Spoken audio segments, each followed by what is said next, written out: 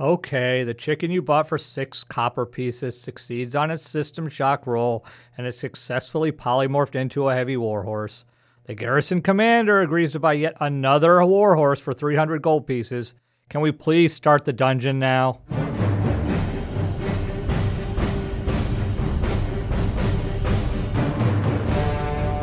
Hello and welcome back to another day of adventure with the Grognards. My name's Dean Geiken, and off to my right, as usual, I'm Eric Hawley. And to my left, Greg Ziegler.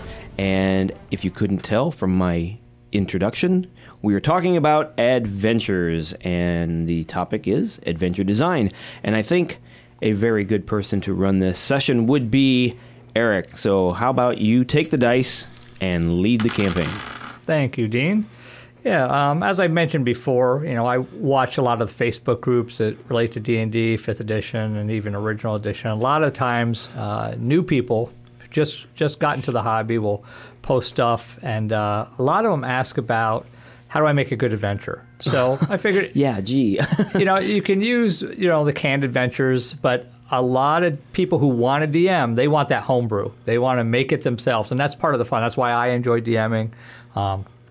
So I figured it'd be a good podcast to talk about how we design adventures and what we appreciate in an adventure. So before we go on, do you think some people are just, when they request that, I know that I hope they're being sincere, but sometimes they're just looking for the stuff that they don't have to, come up with on their own. Yeah, that's part of it. I mean, I plagiarize. That's why God made your eyes. My favorite quotes. And every adventure, I think, that even I design, it starts, a lot of times I'll listen to a podcast and I'll think, oh, that would be a great start for an adventure. But then I twist it and I make it my own. Mm-hmm. So I don't think there's anything wrong with that. Yeah. Well, the thing of it is there are no new ideas anymore, and it's, pointless to have to reinvent the wheel every time you do something. I mean, and I don't think people mind. I mean, it's... And, that's a good lead-in for point number 3 on our outline. We're going to jump around a little bit. There's a book out there by a guy named Christopher Booker, and he talks about how there's really only 7 plots to any story. And one of the ways to think about adventures are, it's, back to my phrase, cooperative storytelling. Mm-hmm. So we set up a world, and the players then move their characters through it. That's what they control. We control everything else. But these 7 basic plots, and I'll just go through them really quickly. Overcoming the monster, rags to riches, the quest, voyage and return, comedy, tragedy, and rebirth. And if we think about that, most of the time in D&D, we're doing a overcoming the monster adventure. That or a quest. Or a quest is probably number 2. And then the second one, rags to riches. Sometimes we'll be telling that story through a campaign arc. I always enjoy starting my players out as slaves or prisoners to get a true rags to riches feel. Unfortunately, no, maybe I shouldn't say unfortunately. Oftentimes my group tends to turn it into a comedy, whether it's intended that way or not. But Nice. I don't know if I'd want to run a whole campaign, but there was an old AD&D module that was sort of a comedic, and for the life of me, I can't remember what. Yeah, I recall. It might have been one of the UK ones, the series that came over from England, but maybe one of our listeners will recognize it. But that can be fun at times to have sort of like a tongue-in-cheek.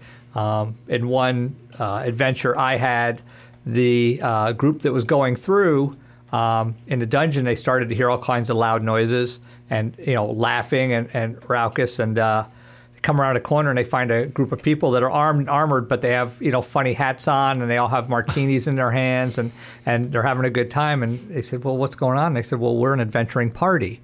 Right? Nice. Emphasis on the party. Now... was it appropriate in a serious, doom and gloom setting? Probably not, but this dungeon sort of was a more lighthearted attempt. So we do put comedy in there. Nothing wrong with that. Okay, so I guess it was the adventures EX1 and EX2, which I'll have to do a little bit of searching, but they were based on the Alice in Wonderland. Yes, that was them. And I believe weren't they from England? I think so, because I have one of them, and I was reading it, and I was like, oh, my my people will never. Yeah, for do people this. that weren't playing back then, the stuff that came over from England was a little quirky. I mean, they got into D&D almost as quickly as the U.S. They weren't far behind, and they might have even been ahead at some point. But every time I pick something up from there, even the Fiend Folio that came over, the monsters were just a little different. Love the Fiend Folio. Maybe that's something we should talk about. Is some of the stuff that came out in the good old days. Yeah, And still useful today. yeah. So the other plots that we don't use as much, but maybe we should, the voyage and return. Now, we sort of travel time, at least in my campaign, 20 days goes by, you're where you want to be. But really, that could be a whole adventure in and of itself. The trick is not to make it boring. Right. We want to make it Yeah. exciting. And then tragedy is another one. I don't know if we want the whole adventure to be tragedy, because Hamlet didn't really end well for most of the individuals involved. And I do think that for your players, you want to have some reward, and having a full tragedy just can kind of be a little tedious, I think, on them. Well, and if it's too heavy a tragedy, you may not be able to continue on from there if the Good point. tragedy involves player death. Yeah, and normally it would, because for many players, nothing matters except their character, right? That's true. But that leads us to the last one, number 7, which is rebirth, which in D&D terms, involves bringing your character back to life. I mean, we had a big campaign arc with Greg's character in my home game where his character died, right? And Again. well, I think the hill giant death. Yeah, Okay. the biggie. And how long did it take to get that character back? Because the remains Talking were about game time or play time? Because play time, I played another character for, I don't know, at least 4 or 5 runs, I think. Yeah.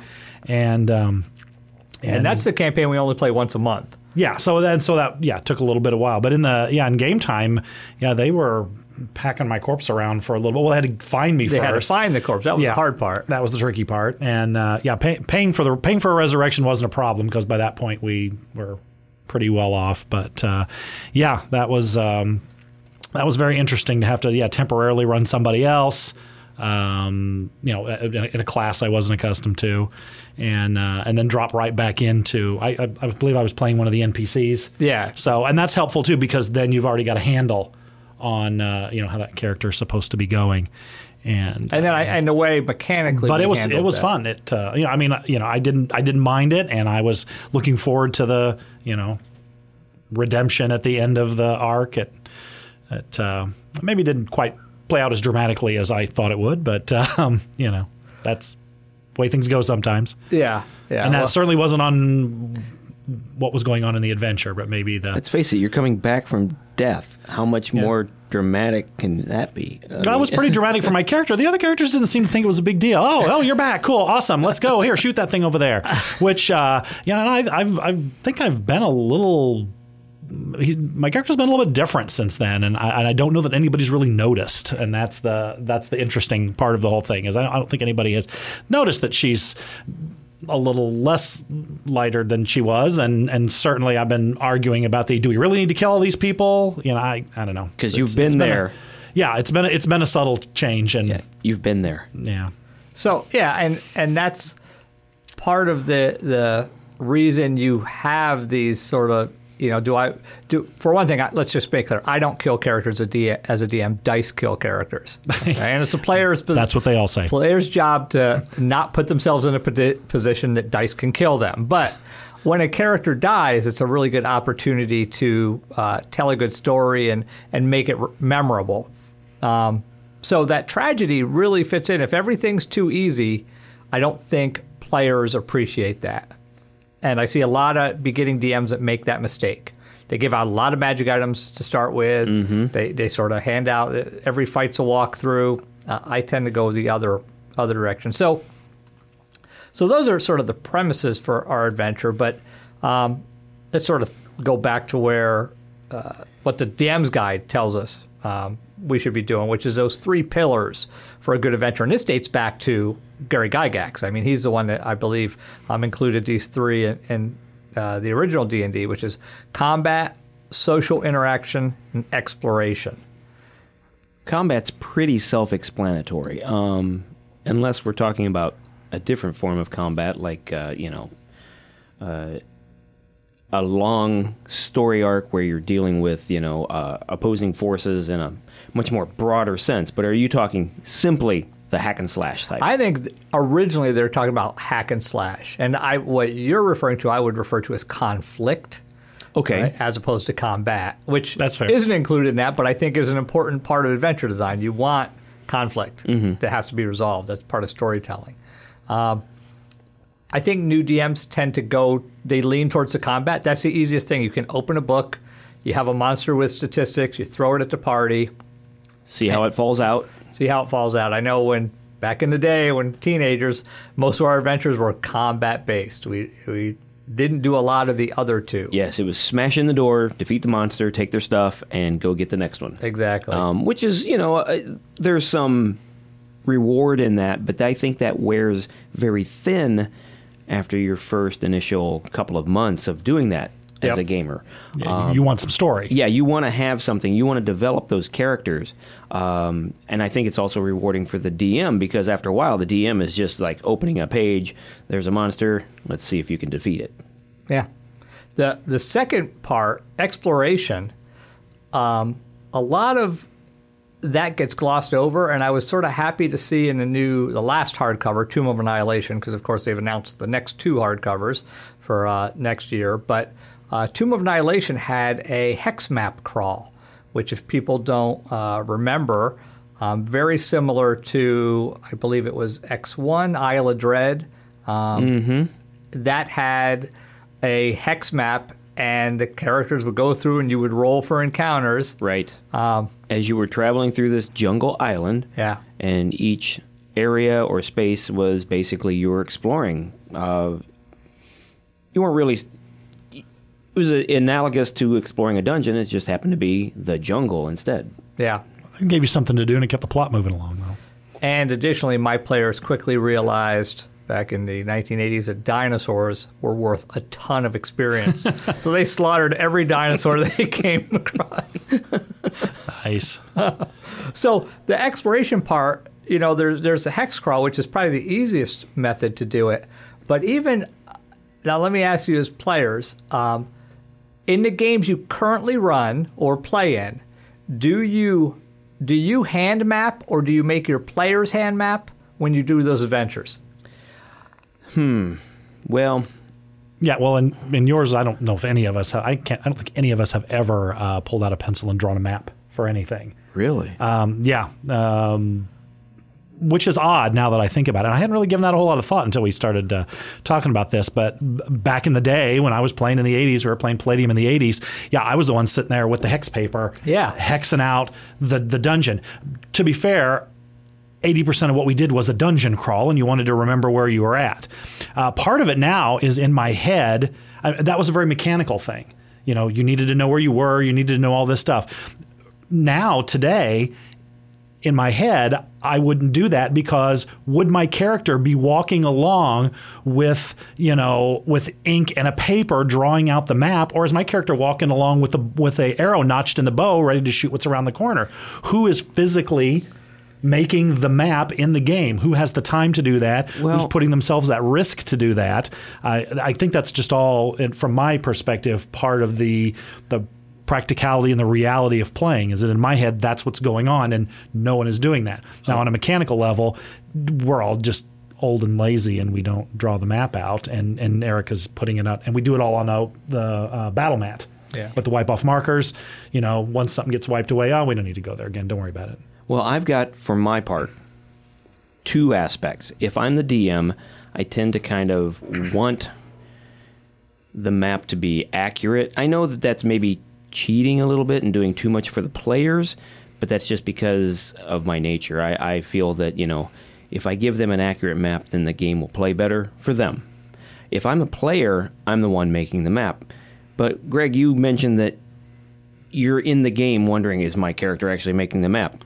That never occurred to me. Well, maybe it did, but I ignored it because the map for me is an instrument for the players. Whether I'm a player or a DM, I'm making that map so that the gameplay can be there is better a point for us. to what Greg is saying. Now, back in original, when we used to play, we'd sit down and invariably somebody go, who's going to map?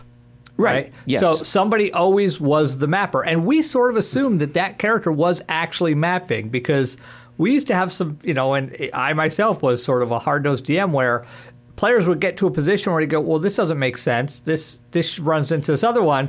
And I describe what they say, and they had mapped it wrong based on my description. 100% yes. But our take, and my take still, is that the map is, how's the best way to describe this? Kind of metagamed. The map really isn't being made by a character in the game. It's more of like the map is the memory of the character. That is one way to think about it. That's what I was going to bring up, is the fact that we as players are not physically seeing the space. That's, I think, where D&D is now. Almost never do I see a player mapping off the DM's description. And I'm not sure that's fun, but it is a part of the game that I know I've gotten away from. As a DM, it was sort of interesting. You have this dynamic where I'm going to describe 30-foot hallway, doorway 10 feet down on the right. There's a T intersection at the end. And that's what the players have to go on, and they map it. If they map it wrong, they put it wrong. That's akin to, their player isn't perfect at measuring distances. Perfect. Yeah, your memory is fuzzy. Because that's actually, as Dean was saying, and that's what I thought of while we were talking about this suddenly, is that, the map is just merely an expression of the character's memory. And, as you draw it, that's the character's, Now, the reason I don't do it anymore is because I would rather fill that time with something different. And that's a good taking point. that time to describe it. We talk a lot about Adventures League. I do a lot of Adventures League play. I just ran a game a couple weeks ago at a little local con we had here. And you have 4 hours to run a D&D adventure. I'm not going to waste an hour of that describing, how big the room is, where the doorways are located, because that to me isn't the fun part of the game at this point. Mm-hmm. But it could be. I mean, if it depends on the adventure. There could be a point where the DM says, I'm not going to map this. I'm going to describe and you guys map it. And again, when a player is doing the mapping is only as good as the description or the accuracy of the DM when it's presented to the player. And I think that's part of why, as a DM, I have my players map it. But if it's not right, I'll fix it a little bit, because my players really do use the terrain and the map to their advantage, and they should, but some players they're not. And some DMs don't really care about all of the, the little intricacies that they could use in a map to their advantage. Yeah, just not to belabor this point because we don't want to spend too much on it, but I'm writing an Adventures League module for a convention next year, and so I've been reviewing a lot of stuff, and modern modules almost never talk about room dimensions. They describe what's in the room, what you see, that kind of thing. But they don't, more often than not, they don't say, you open a doorway to see a 20 by 30 room. That's how I describe it. That's how old school modules describe it. But I've noticed a lot of new modules, I guess I haven't really noticed it that much. Yeah. Well, I mean, that was always my first question when you're playing with a real DM is, well, how big's the room? Yes. Yeah. But it's sort of interesting that D&D has gotten away from that particular aspect of exploration, which can be fun if used appropriately. Right. Yeah. Well, and then there's always, are you using physical items too? I remember we ran that thing not that long ago where the Game Master had we were using our minis, and the Game Master had we were climbing this hill to get into this little underground fortress thing, and he had actually physically built, using cardboard and tape and wire and stuff, he had built a 3D mountain with the trees and the large rock formations, and there was no need to grid it out, although he had put a grid on it, which was kind of amazing. But if we were playing old school, would somebody have sat and tried to draw that hill out? Well, why would you do that? It's right there on the table. Giant cardboard 3D hill. I thought that was kind of awesome. Have I told my Car Wars parking garage story? Probably not, right? I don't think you have here. When I was Not in here. college, I had a roommate. Speaking of that, not that this has anything That's to how do it with came up. anything Came up with that we're yeah. talking about right now, but we used to play Car Wars when I was in college. I had a good friend named whose name was also Eric, but it was with a C instead of a K, so it was a totally different name. But he was an art major, and we had decided we were going to have a big Car Wars duel with another group that also played Car Wars on campus. And he made a 3D parking garage out of foam board that he had put the 4 squares per inch grid layered on top of it. And it was 3 levels with ramps and pillars, and it was really cool. So sometimes stuff like that is fun. And if we're talking about exploration, giving the characters something to look at, especially if you're using minis, that can sort of like, oh, I can't see behind that boulder. It gives a lot of opportunities to. Yeah, that came up a lot in that adventure because there was a lot of large rocks there, and because I remember the first thing my character did was find the biggest rock and get on top of it to make sniper's nest out of it, and yeah, that and you was found good. 3 people were already on top of it in the hollow, I think. Yeah, but they didn't last long. I get 2 attacks per round. So let's talk about the last pillar here: social interaction.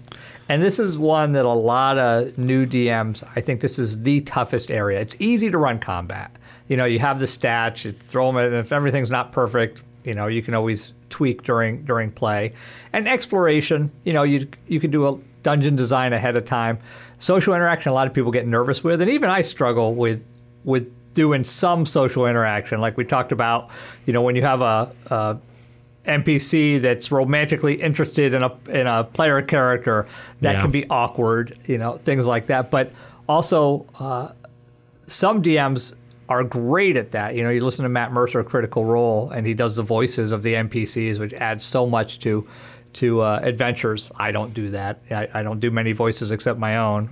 You do accents. Yeah, everyone's but all my accents turn into the same accent. The same accent, however, but yeah, it is an accent. Yeah, it's sort of that French, German. Let's hear it. I couldn't do it on command. Yeah. It'll come up. Well, and it is intimidating to do that social interaction because conversations don't happen in just the blink of an eye like they do in the game. I mean, when you enter the tavern, there's a lot more going on in real life, and then all of a sudden the DM has to pretend to be, the server, the bartender, the bouncer, this, that, and the other thing, and that's a lot to do, and new DMs can be very intimidated, and I think if they don't do it well the first couple of times, it can kind of get, oh, I don't want to do that, let's just kind of leave that alone type of thing. And that happened to me because when I was first starting off, we didn't do a lot of the social interaction because it was just so hard because, oh my gosh, the players wanted to do this or they wanted to do that in the town or they wanted to talk to this person. And after a while, I was like tired. Yeah. I was tired. Well, and it was all in service of killing the monster and getting the gold. Yes. It wasn't really... They were letting off steam, essentially. And in back in the day, and even a lot today too, it's a lot of the character interaction is there's not a whole... I don't see a lot of inter-character conflict going on because the characters all, the players all want the characters to get along so we can achieve our goal of, killing the frost dragon and, getting the gold out of the tomb and that. So you're not going to have an argument because the elf character and the dwarf character don't get along. Now, again, I'm talking about social interaction between the players and the DM and those NPCs. You're talking social interaction between the characters. Yeah.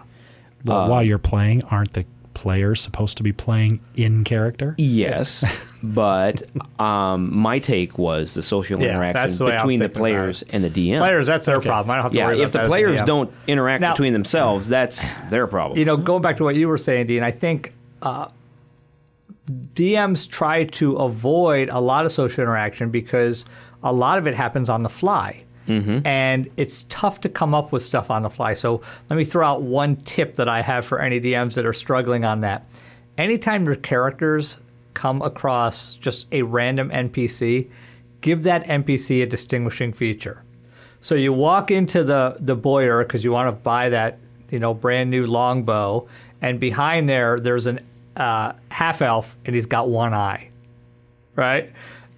characters will infatuate on that one-eyed part. Yeah. Nothing else matters because you gave him a distinguishing feature. So now, and then in the future, they're like, well, what if we go talk to that one-eyed elf that sells those bows? Yeah, nobody remembers his name, but he's the That's one-eyed right. elf. He's the one-eyed elf. Right. Stay So on his I left. found that, and it adds just a little bit of detail to an otherwise nondescript character. Now, of course, if the players, every merchant they run into has one eye, that sort of loses its luster. Yeah, right. Or there's something very peculiar going on. Yeah, there's something town. odd in this town. Everybody's got one eye. For those DMs who do good social interaction, I find that to be some of the most rewarding games that I've played in. And my hat's off to them because that is a tough thing to do. Yeah, it depends on your group, too.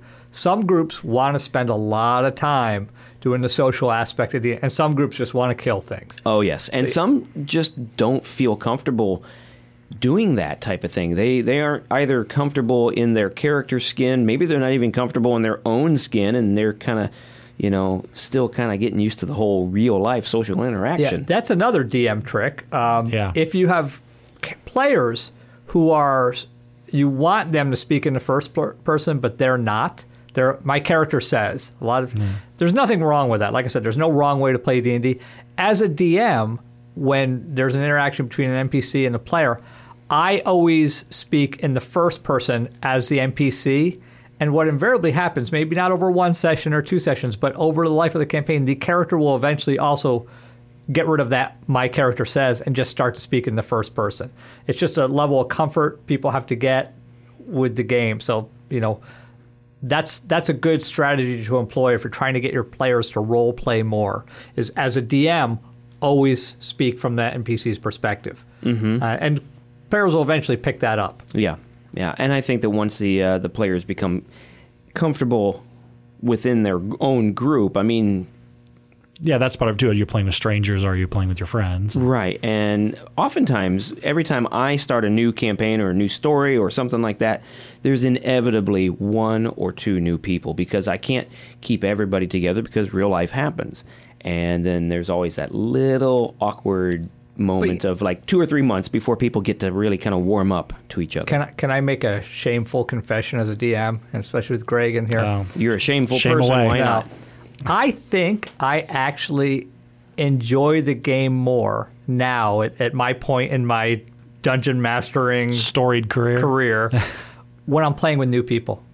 Really? Yeah, I mean, I enjoy running for the old guard group. People are all my age, been playing forever. They've been playing together for going on 4 years now. It's comfortable. It's comfortable, but I know there's no surprises from them, Oh, I see where you're going. right? Right.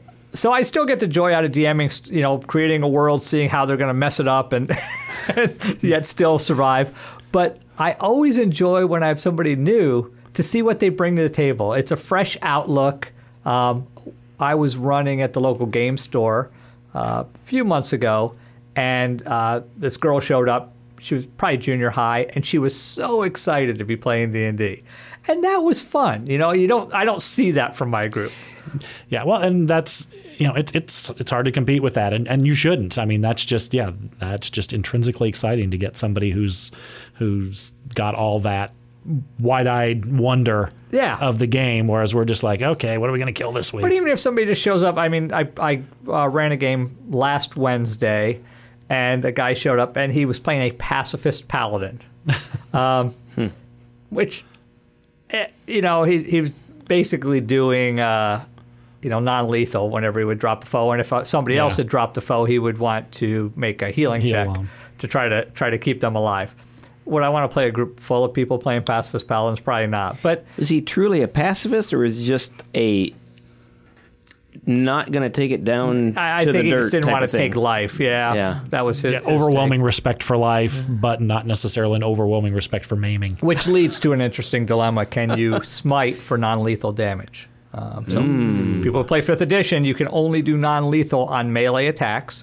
So even I don't believe ranged melee you can do non-lethal, but spells cannot do non-lethal. Yeah.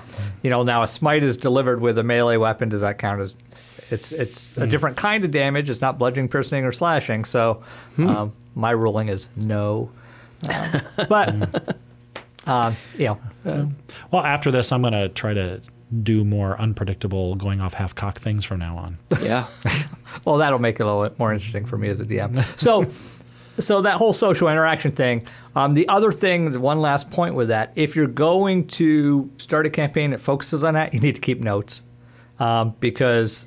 Yes. Invariably they're going to come back around and talk to somebody they talked before, and it can get very layered. It can be like an onion. Mm-hmm. So they can be fun running those games.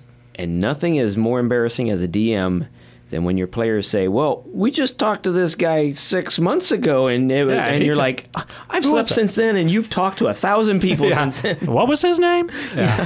That's what I'll ask. Yeah. I've gotten to the point where I always ask the players for a recap from last session just to make sure I'm not missing anything. Yeah, and to see if they were listening. And that's a good point. In terms of what makes a good game, a continuing game, is that recap. Sometimes it's all I can do to just try to get the game going, let alone remembering what happened the last time. And I'm kind of depending on my players to be at least somewhat familiar with what happened in last week's episode. Yeah. I mean, that's another role players used to take. You used to have somebody who would keep like a campaign log frequently in the old days. You don't see that as much anymore. I don't think so. I actually had a good friend of mine in my bi-weekly game, and he published the campaign log on the N-Word. We mentioned it before. Still up there. But it was usually a few runs behind too. Yeah. It wasn't always up to date. But and it was from his perspective, which made it even more humorous. It was great. Especially because he didn't like Greg's character. He thought he was flighty, which he was because he was tabaxi. That was kind of the fun part of it, though. And after That's just like in real life. Nobody really likes Greg. I know. It happens. It's my burden. Well, the fun thing is after he started writing the notes, I actually started doing things in game, playing off of what he did in the notes to, inflame his annoyance with my character. And that is part of when I'm trying to design adventures, it can be annoying is that maybe you're trying to drop a hint from an NPC through social interaction. And my monthly group especially, they don't talk amongst themselves at the table very much. No, we don't. And I never know whether they've actually picked up the clue or not. So I tend to start to hit them over the head with it until somebody finally is like, okay, we got it. Yeah, we know we're supposed to go to the mountain shrine. And I'm like, okay, fine. That's all I was looking for. Why do I see this in my mind's eye?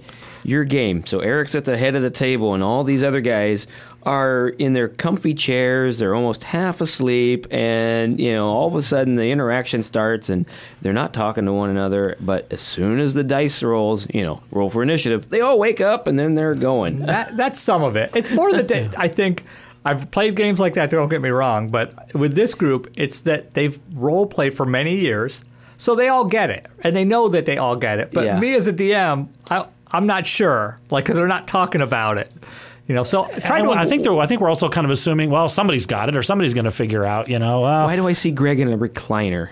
God, I wish I had one. But, no, Greg shows up. He's practically got like a wagon with his gaming my accoutrements. dice. Yeah, his dice and snacks and. So anyway, let's keep Got going. a little off topic there. Okay. So for adventures, where do you draw inspiration when you're designing an adventure, Dean? I would have to say that for the most part, through books that I have read, or little ideas that have hit me through real life, but they could also be coming from. I don't want to say movies and books and stuff, but little ideas that I've heard maybe in the news or things that have happened in reality. And it's just a little nugget, a little kernel of something that's like, wow, that's kind of cool. And then you try to do it. Now, I have a tendency to do one-shot adventures or one- or two-shot adventures. I find that my DMing is stronger when I can make a solid, really good adventure that is, can be done in 1 or 2 sessions. And my players like that. So I don't do a lot of big, long story arc type stuff unless I've purchased it and it's been pre-generated. So most of my stuff is, coming from books in real life. Yeah, I'm the exact opposite. Yeah, you totally in terms are. of story arcs, at least. Immensely long story arcs, but they usually have relatively well-defined chapters. Either a one-run thing or maybe over 2. It takes us a couple to get through the dungeon, or killing the dragon. And we'll talk more detail about story arcs in a bit, but for ideas. Before you go on, I think part of the reason is that my regularity of being able to game may be less than yours because in addition to being a role player, I'm also the, lead host for my board game group. Yeah. And there's more people who play board games in my group than there are that play the role-playing in D&D, so that's part of it. Board games are huge. We should probably talk about those at some point, but not now, not today. Yeah. So it's funny you mentioned real life. I used to run a game, I believe it was West End Games, put out a James Bond 007 game back in the 80s, and my friends and I were into James Bond. So, yeah, I think so. So we picked that up, and as part of the modules for that game, they would have like a little manila envelope, and they would have like fake newspaper clippings. A dossier. Yeah, they have a little dossier they use. Well, it was sort of fun because after you went through the modules, you could design your own adventures. And what I would do is I would just get up a newspaper and I would find an article, terrorist bomb goes off in Beirut, and I'd clip it out and I'd be like, okay, well, here's the newspaper article, but in fact, this wasn't a terrorist bomb. It was, Cobra or whatever. That's G.I. Joe, I think, right? Yes, it is. Spectre. You're mixing Spectre.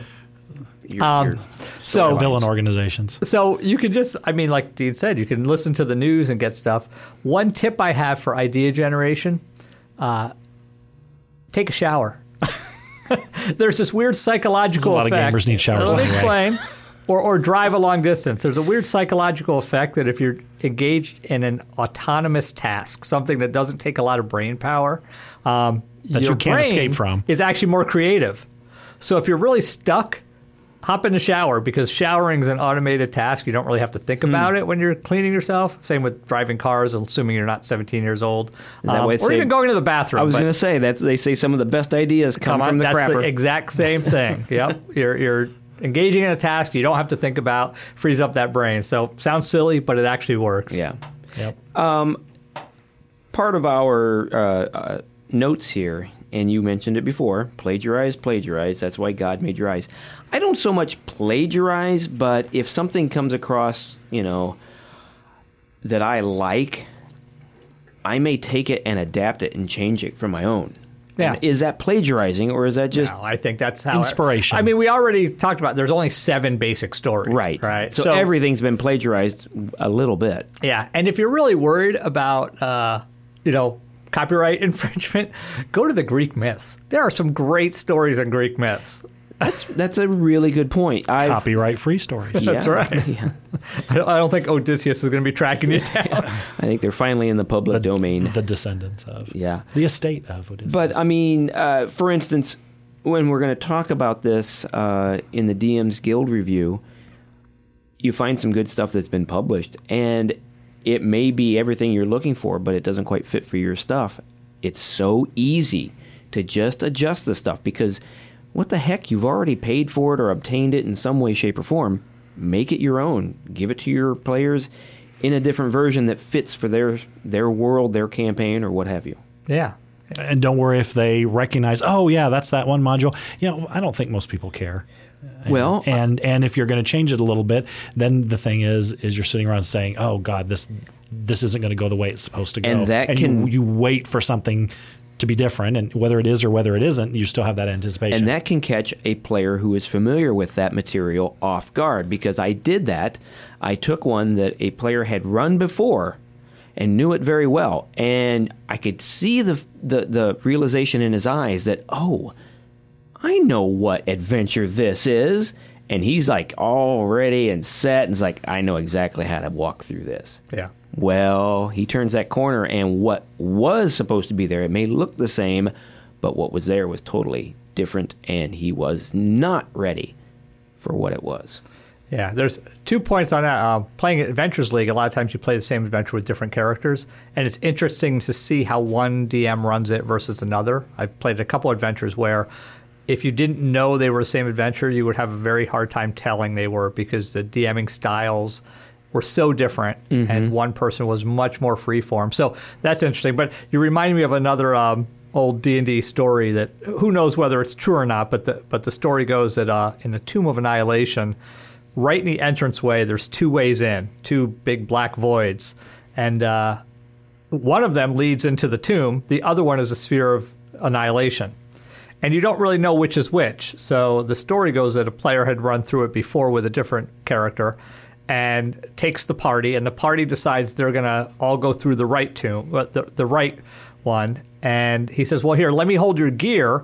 And if it's, because they don't know it's a sphere of annihilation, and if that's not the right way, come back and we'll go through the other way. So they all give him his gear, their gear. They all go through the right one. Well, he knows it's a sphere of annihilation, so he takes all the party's magic items, just heads back to town because he's made off far better than he would going through the Tomb of Annihilation because he has 6 people's magic items. The problem should have been there. Well, if it's not the right way, come back. Well, they didn't know it was sphere of annihilation. Okay, they didn't know it was okay. You know, and it was old school, so there was a lot of stuff that would destroy your magic items. Right. But so, what do you have any books or movies? We've said before, Conan by Robert E. Howard was the inspiration, a big inspiration behind the whole phenomenon of the creation of Dungeons and Dragons.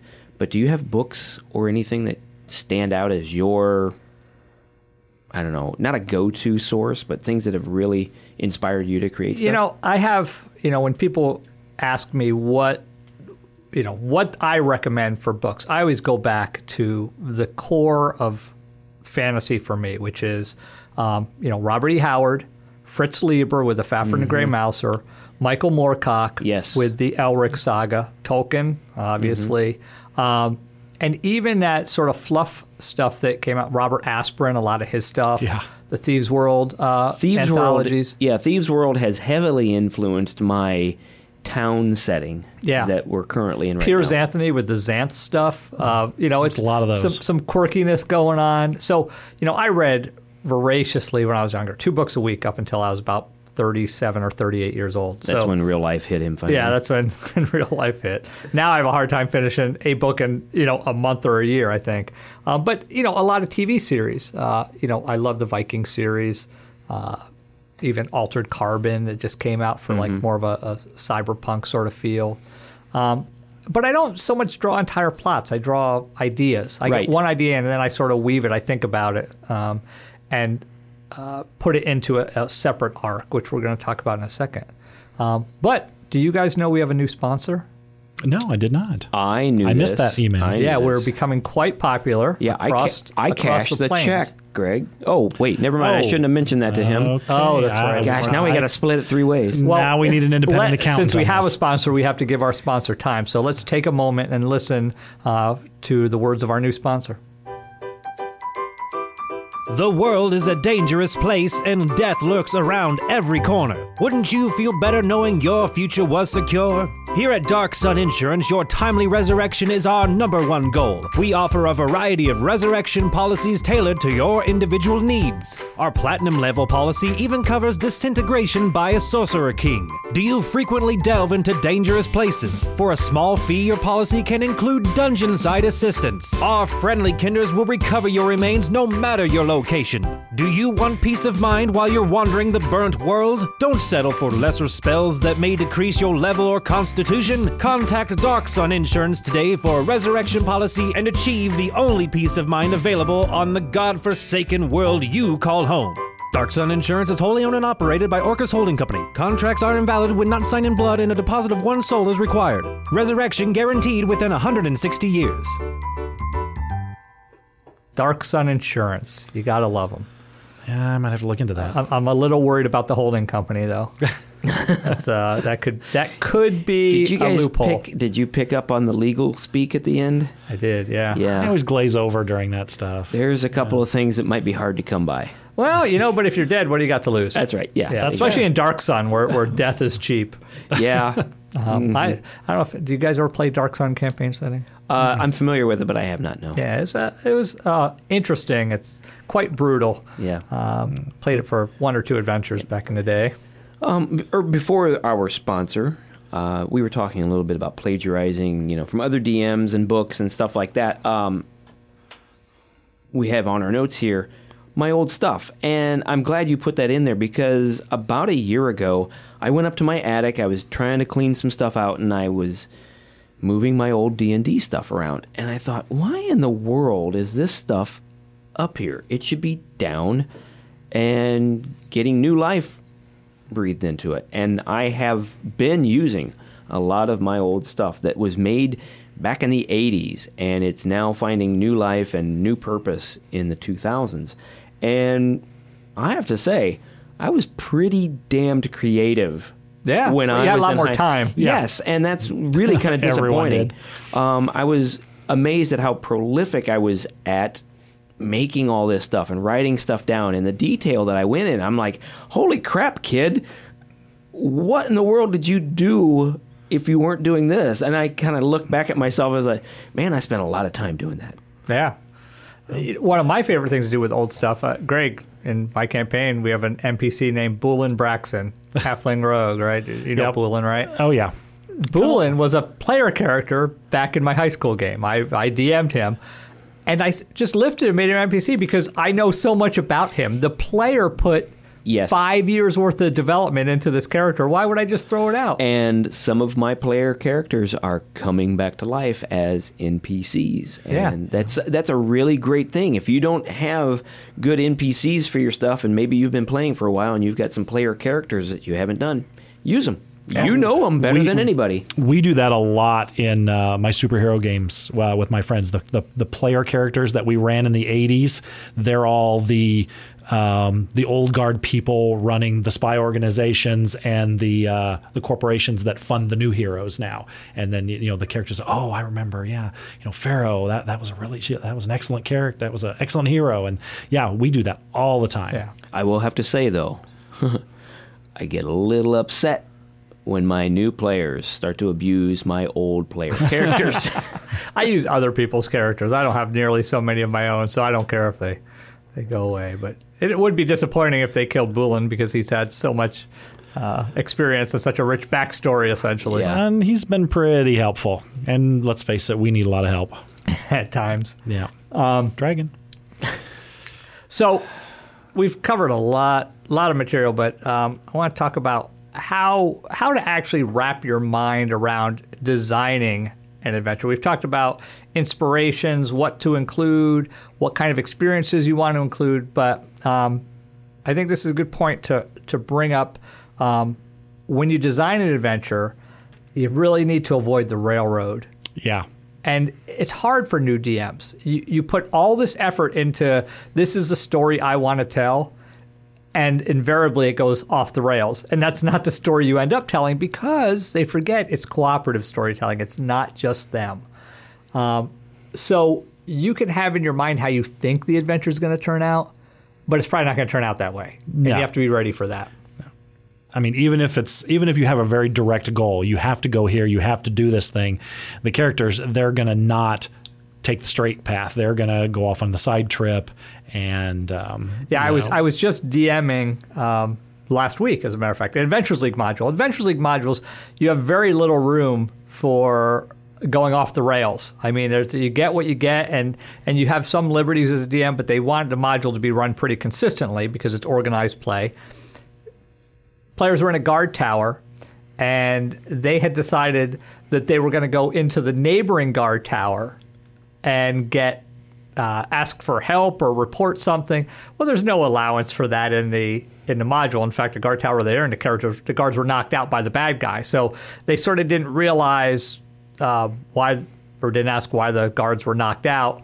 But they figured, let's go to the other guard tower and tell them, hey, these guys are knocked out. Well, you have several options as a DM. Like, this isn't accounted for in the module. Theoretically, the other guards might just arrest them and the module's over. You're thrown in jail. Boom, so you have to it. sort of make stuff up on the fly. My solution to that was that the guards in the other guard tower were slightly inebriated and didn't like the guards in the tower they were in. Maybe they wanted their jobs. Yeah, so they didn't care. They were like, well, that's their problem. They'll probably lose their job. I'll get promoted out of it. Thanks for letting us know. So less than helpful rather than arresting the characters.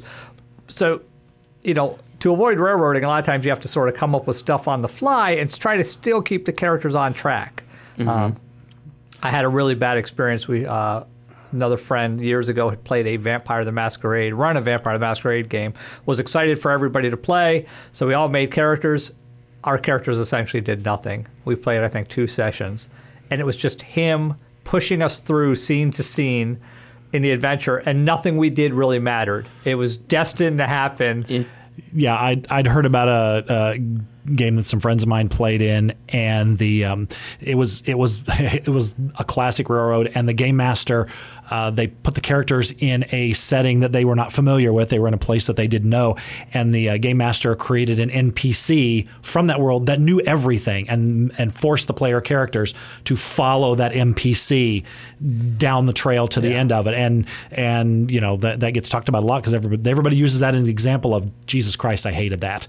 That was awful because the players were not making any decisions. Yeah. They were sitting there waiting for the game master's NPC to tell them where to go and what to do. Eric, were you saying that your characters were trying to do something that no matter what they did, despite dice rolls or interaction with we were just, if talking to, NPC number 1 was going to lead us to NPC number 2, it didn't, like, if we tried to go somewhere different, that basically wasn't allowed, so to speak, and we would just end up at NPC number 2, which would lead us to location number 3, that would lead us, and it wasn't... It wasn't developed. It wasn't our choice. It was just going through. Yeah, it was not choose your own adventure. It was you've chosen my adventure. Yeah, and essentially, and very long descriptions. He had stuff written out, and I'm like, it felt like he was reading us a story. Ugh. Now, railroading. Do you consider a dungeon crawl where you kind of go from one room to the next, and the only other option is to turn back? Do you consider that railroading? Not really, because. No. Characters they could, classic example, right? You want to clear a dungeon. You don't necessarily have to clear it room by room. You could just walk all the way through the hallways to the end, start at the backside. But guess what? If there's an alarm, you're going to set off that alarm, and all those creatures are now behind you, between you and the entrance. You have that. And you have no crawls are railroady inherently because there's only a limited number of paths. I just wanted to make that clear because some adventures...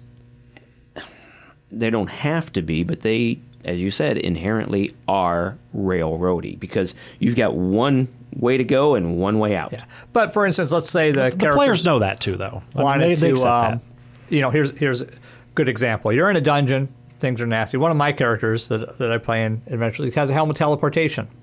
Well, we're in a adventure tier 3, and we have to rescue these villagers. And the module is set up such that you're supposed to spend the night in the dark with these villagers, right? And have to protect them against wild wolves or something crazy. And I'm like, I could just take my helmet teleportation, teleport back to the end, and then come back. Why wouldn't we do that? And the DM's like, well, it's not going to work here. Well, that's railroad. You've just basically said, right. Here's my character who worked hard to get his magic item, and he can't use it. A good DM's like, okay, fine, I'll just adapt the adventure. Mm-hmm. You get the things out, but guess what? There's still some villagers missing, so you need to stay in the woods, right? You can adapt the adventure to account for player actions and still, use the adventure you've written or are running. Mm-hmm. So that's a good example of, a DM not accommodating the player's decisions and just basically saying it's going to play out the way I want it to play out because that's what it says in front of me on the page. So we'll probably talk about railroading many more times. Yes. You can't get away from it. One of the ways I like to think about adventure design is campaigns are like novels and adventures are like movies. So novels take their time in developing their story. They have a lot more, characters involved. There's multiple points of conflict, climax, resolution. Adventures need to be more like a movie. You have a limited number of scenes. You want those characters to move through those scenes with sort of mini conflicts, resolutions, climax, and then the overarching one, the big bad boss fight. That's how I tend to think about adventures. And I think that's a very accurate description. And whether people knew it or not, that's essentially what they do when they design their adventures. It's got a beginning, a middle, and an end. Yeah. And everything's going to happen within that. And a lot of outside forces probably are not going to affect it, regardless of whether you're in a campaign setting or not. Yeah. Now, the old stuff, the old published modules were basically just numbered rooms, right? Yes. It's at 1, 2, 3, whatever one.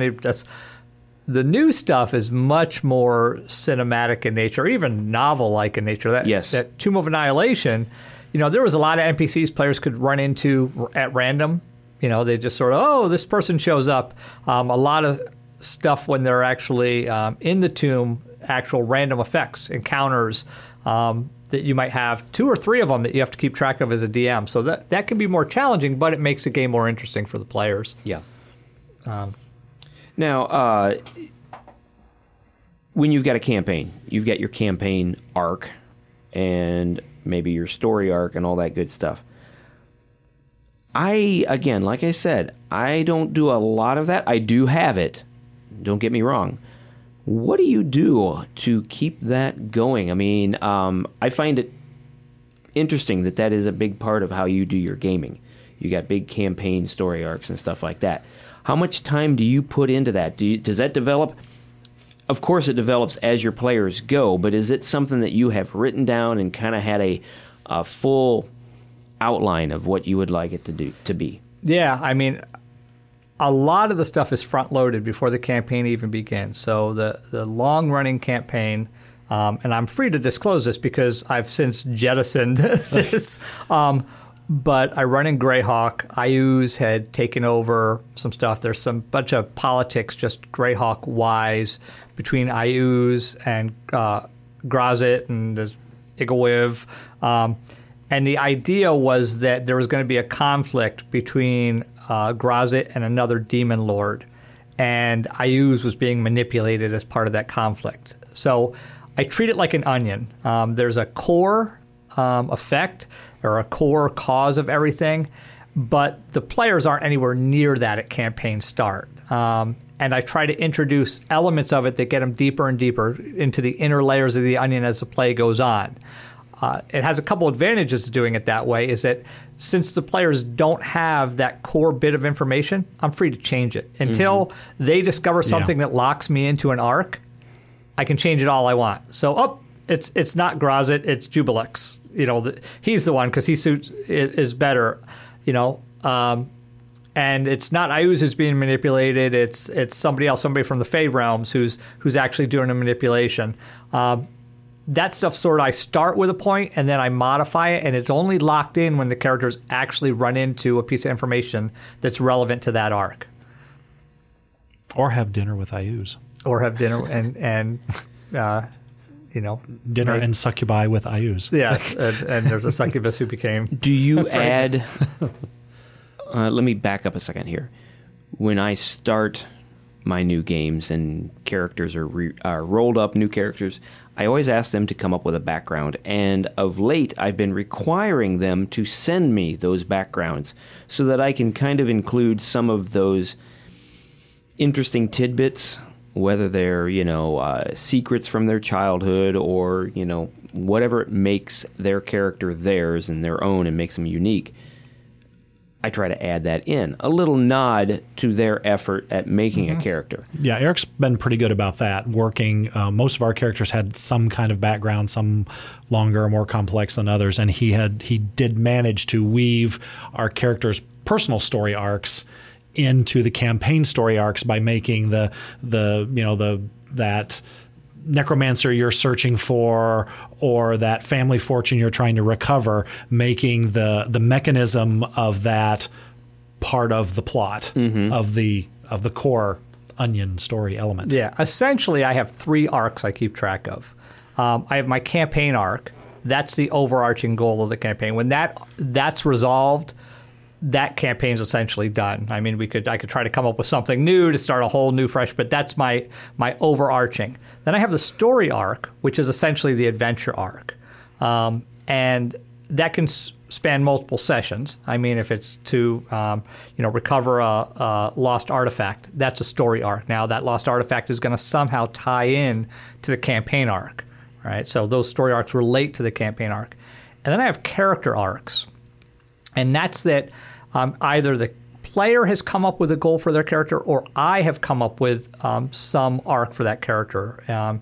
In terms of Greg's character, his mother had been killed by a necromancer, and unbeknownst to him, she was a ghost because she had unresolved conflict. Now, when he made the background, obviously he didn't include that, but I included that, and it turns out it was even more grim than that because... he got pretty grim. Yeah, she wasn't actually entirely dead. She had been banished to one of the levels of hell and was being tortured. And I drug all the rest of the players down there with me. That's right. Which, and here as a DM, I'm not necessarily railroading the characters, but when you are fighting an evil necromancer and in his lab is a magic portal, and through that portal, Rahuel sees her mother on a torture rack being tortured, screaming in agony. I jumped right through. I pretty much hesitation. know that party's going through that magic portal, right? I mean, Yeah. Yep. so, that's good. To me, that's good storytelling. And it's surprising for the characters. It fits in with what I had planned.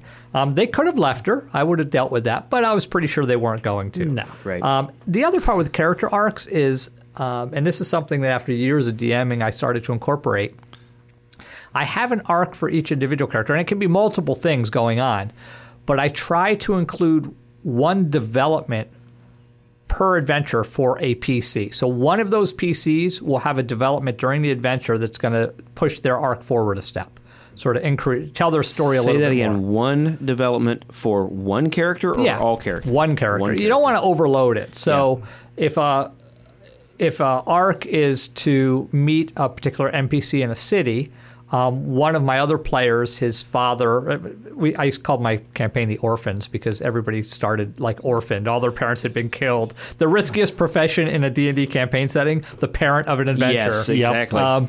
So his father had some items that had been stolen from him. Well, they're going through the city to find this NPC, and he sees his father's cloak on another NPC. Kind of stuff that could happen. They were in the right location, roughly from where he was from. This NPC had been one of them that had waylaid his father. So in addition to the main story arc, we now have, okay, how's this character going to resolve their thing? Like, that's my dad's cloak. I need to pursue that. We're not going to take the whole adventure on that, but there's going to be a little minor scene where he's going to interact with that NPC. So always try to incorporate that, and it makes the players feel like their story's getting told as opposed to your story's getting told. Yeah. That worked out well. So I'm big in fan of arcs and thinking about adventures as movies. The literary elements of telling a story sort of come into adventure design. And we've mentioned many of them, but let me just run down the list. Action, character, conflict, mood, pace, setting, and tone. And a lot of these are sort of already set. We sort of have default settings in terms of the mood, the tone of a setting. I mean, our campaign usually has a specific tone. You run Call of Cthulhu, that has a mood and a tone to it, It's right? kind of one and the It's same. built in. Yeah. Most game systems automatically set your mood and tone for you. The pace, I notice a lot of people struggle with. When I run an adventure, I always try to have a combat in the first hour and at least one other combat in a 4-hour session. Even in groups that are heavy role play, it helps keep things moving. That inherently involves conflict, which is another one of the elements, and it forces the story to get pushed along if you include those sort of high points of combat. I don't know if Greg has mentioned, noticed that or not.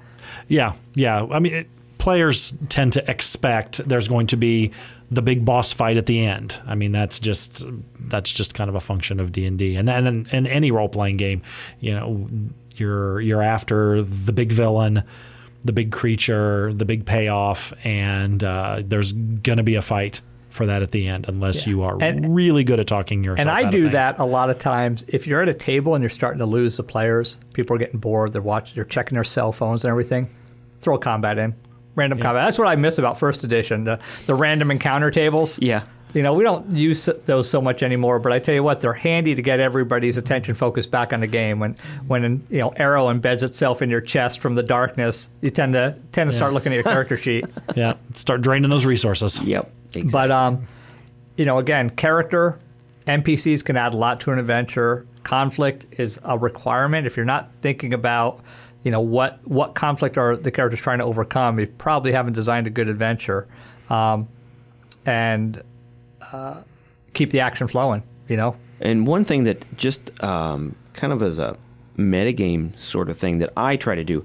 I try to make sure that there's as few distractions as possible when I'm playing the game. It could be anything from, have your dogs been fed?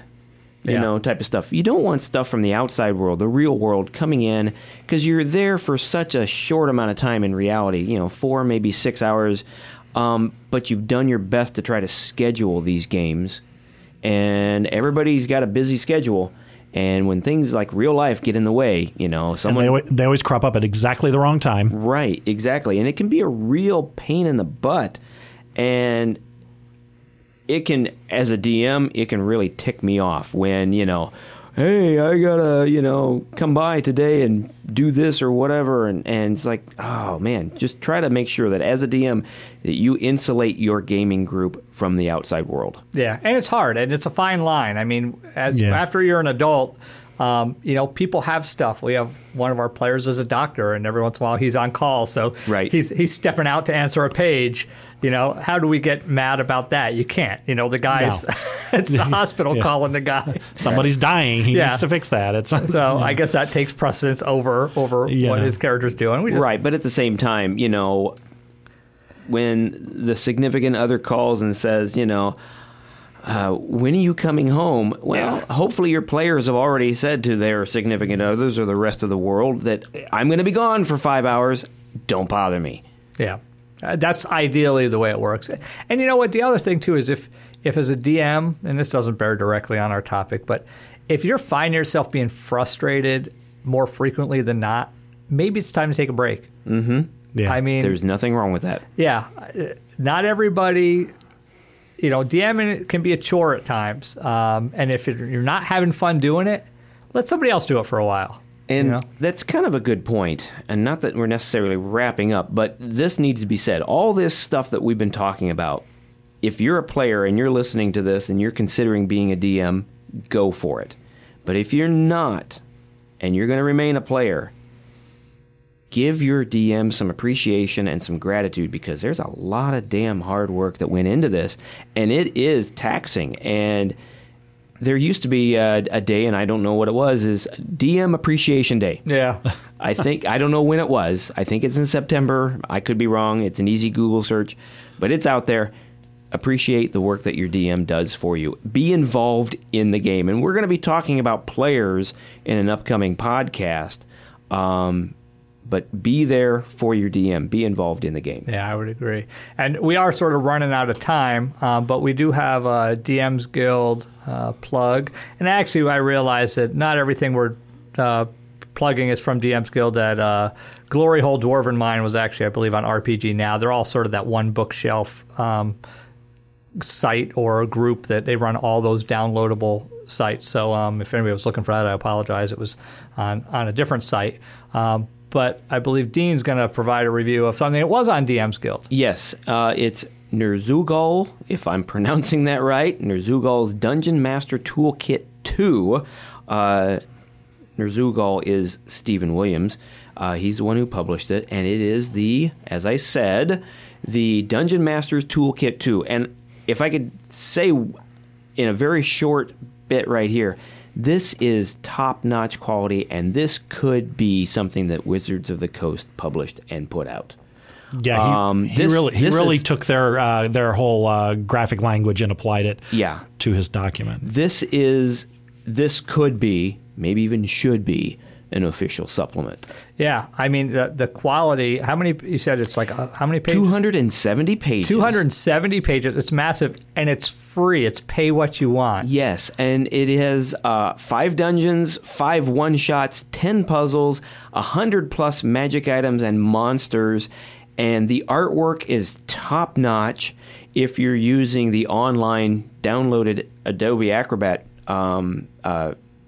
version of it, you can go to the table of contents and click on it and pop, you're right there at that page. What I think is one of the best parts of this, granted, you've got 5 dungeons, 5 one-shots. So if you're a new DM and it's done by level, 1 to 3, 1 to 5, 4 to 6, 4 to 7, that type of stuff, you could just open the book, pop it into your campaign setting, and you are good to go. It's got some puzzles, so even if you're coming up with something that you're having a hard time coming up with something for your adventure, you need some puzzles, he's got 10 of them there. Random encounter tables, which I thought was the best thing for different topographies: desert, forest, jungle, plains, mountains, swamps, all that kind of stuff. Even high seas, random encounters. And in those random encounters are these little nuggets of an idea that you could turn into a much bigger adventure. Yeah, stuff like that's invaluable when you're just looking. You just got to grab something. I also like I said, I play with a lot of people who've been playing D&D for years, and some of them have the monsters memorized. They run into a monster, they know its weaknesses, its vulnerabilities, they know they could rattle off the statistics. So I really appreciate a supplement that not only provides new monsters that players aren't familiar with, but monsters that are balanced. And also some of the familiar monsters that have a tweak to them. Yeah. That they're different than what you get. For instance, the goblins. If we're going to go to we've got a goblin, a pitiful goblin, who has a tendency to run away more often than not. Yeah. So maybe you're chasing this guy down the hallway. Or a goblin brute who happens to be just a little bit hardier than your typical goblin. And then he's also got the a lot of NPCs that are of the regular classes that we know and love, but they've got a tweak to them that makes them a little bit, I hate to use the word, more unique, but more interesting. It gives everything a little bit more character. There's a lot of good stuff in there. Yeah, so, I wouldn't be surprised if he starts charging for this at some point, because it's definitely, the suggested donation is $15, which is probably a reasonable price. I think this is actually probably a $20 to $25 value. So hopefully it's still pay what you will, allows you to look at it, then decide what you think it's worth, and pay the author a little bit. Here's the thing that really gets me. This is Toolkit 2. Yeah, I haven't looked at Toolkit 1 yet. I'm interested to see what Toolkit 1 is. So, well, that's our DM Guild review. It's Ner'zhul's. Greg, pronounce that for me. Yeah, Ner'zhul. Ner'zhul Dungeon Master Kit Toolkit 2. It's a little Cthulhu-y, just a little bit. Yeah. Well, I think that probably wraps up our podcast. We could talk for another hour on adventure design, but hopefully, this has given people who've DM'd for a long time maybe a new outlook on things, couple tips, people who are thinking about DMing, the confidence to actually go through, set up an adventure, because like I said, as a DM, creating content and homebrewing is probably the most rewarding aspect of DMing, and that's why I wanted to do the podcast. So hopefully we've achieved that goal. And if you have some comments that you want to say about what we were just talking, let us know. We've been hearing from some of you, and it's really great to be able to interact with you in a different way, not just talking at you, but also talking with you on our social media. So to that end, Greg, take us out. We really appreciate that feedback, and the best place to give us that feedback is on Facebook, on our page, The Grognards. You can also shoot us a tweet. I know we don't go there very often, but at @tgrognards. And on Instagram, we are _Grognards. And if you want to shoot us an email, we are gamers@thegrognards.com. All right, and that's a wrap for this adventure. Thank you very much for tuning in and listening. For The Grognards, I'm Dean Geiken. I'm Eric Hawley. And I'm Greg Ziegler.